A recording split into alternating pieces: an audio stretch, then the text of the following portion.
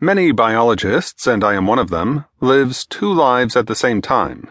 In one, they work with organisms from day to day in the laboratory or in the field. This is what keeps them in touch with their subjects, the real world, that they find so fascinating. The other life is a concern for the big picture, how it all fits together. No one gives a better example of this double life than Charles Darwin, with his long and excruciatingly detailed study of barnacles on the one hand, and his breathtaking excursion into evolution on the other. From a biologist's point of view, there can be no bigger picture than the latter. In my case, the microscopic cellular slime molds have been my barnacles, and my many journeys into looking at the broader picture have been put forth in essays over the years.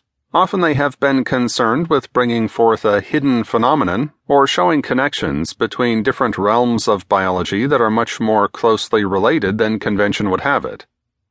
I have been led to seek the big picture, one that ties together facts and ideas that are generally thought of as entirely separate. For instance, years ago I was concerned that the study of the development of organisms was limited to very few organisms, such as sea urchins and amphibians, yet the variety of organisms that develop is great.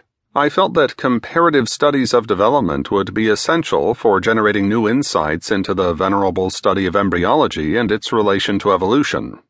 Later, I was struck by the similarities between cell societies that make up a multicellular organism and animal societies, such as those of ants and other insects, and mammalian societies as found in various species of monkey. The same forces make them tick. Then I became intrigued by the ways the essential communication between cells during development fell in neatly with the then new discoveries of that time of Nicholas Tinbergen and Konrad Lorenz in the rising field of ethology. It was a different way of looking at the evolution of development.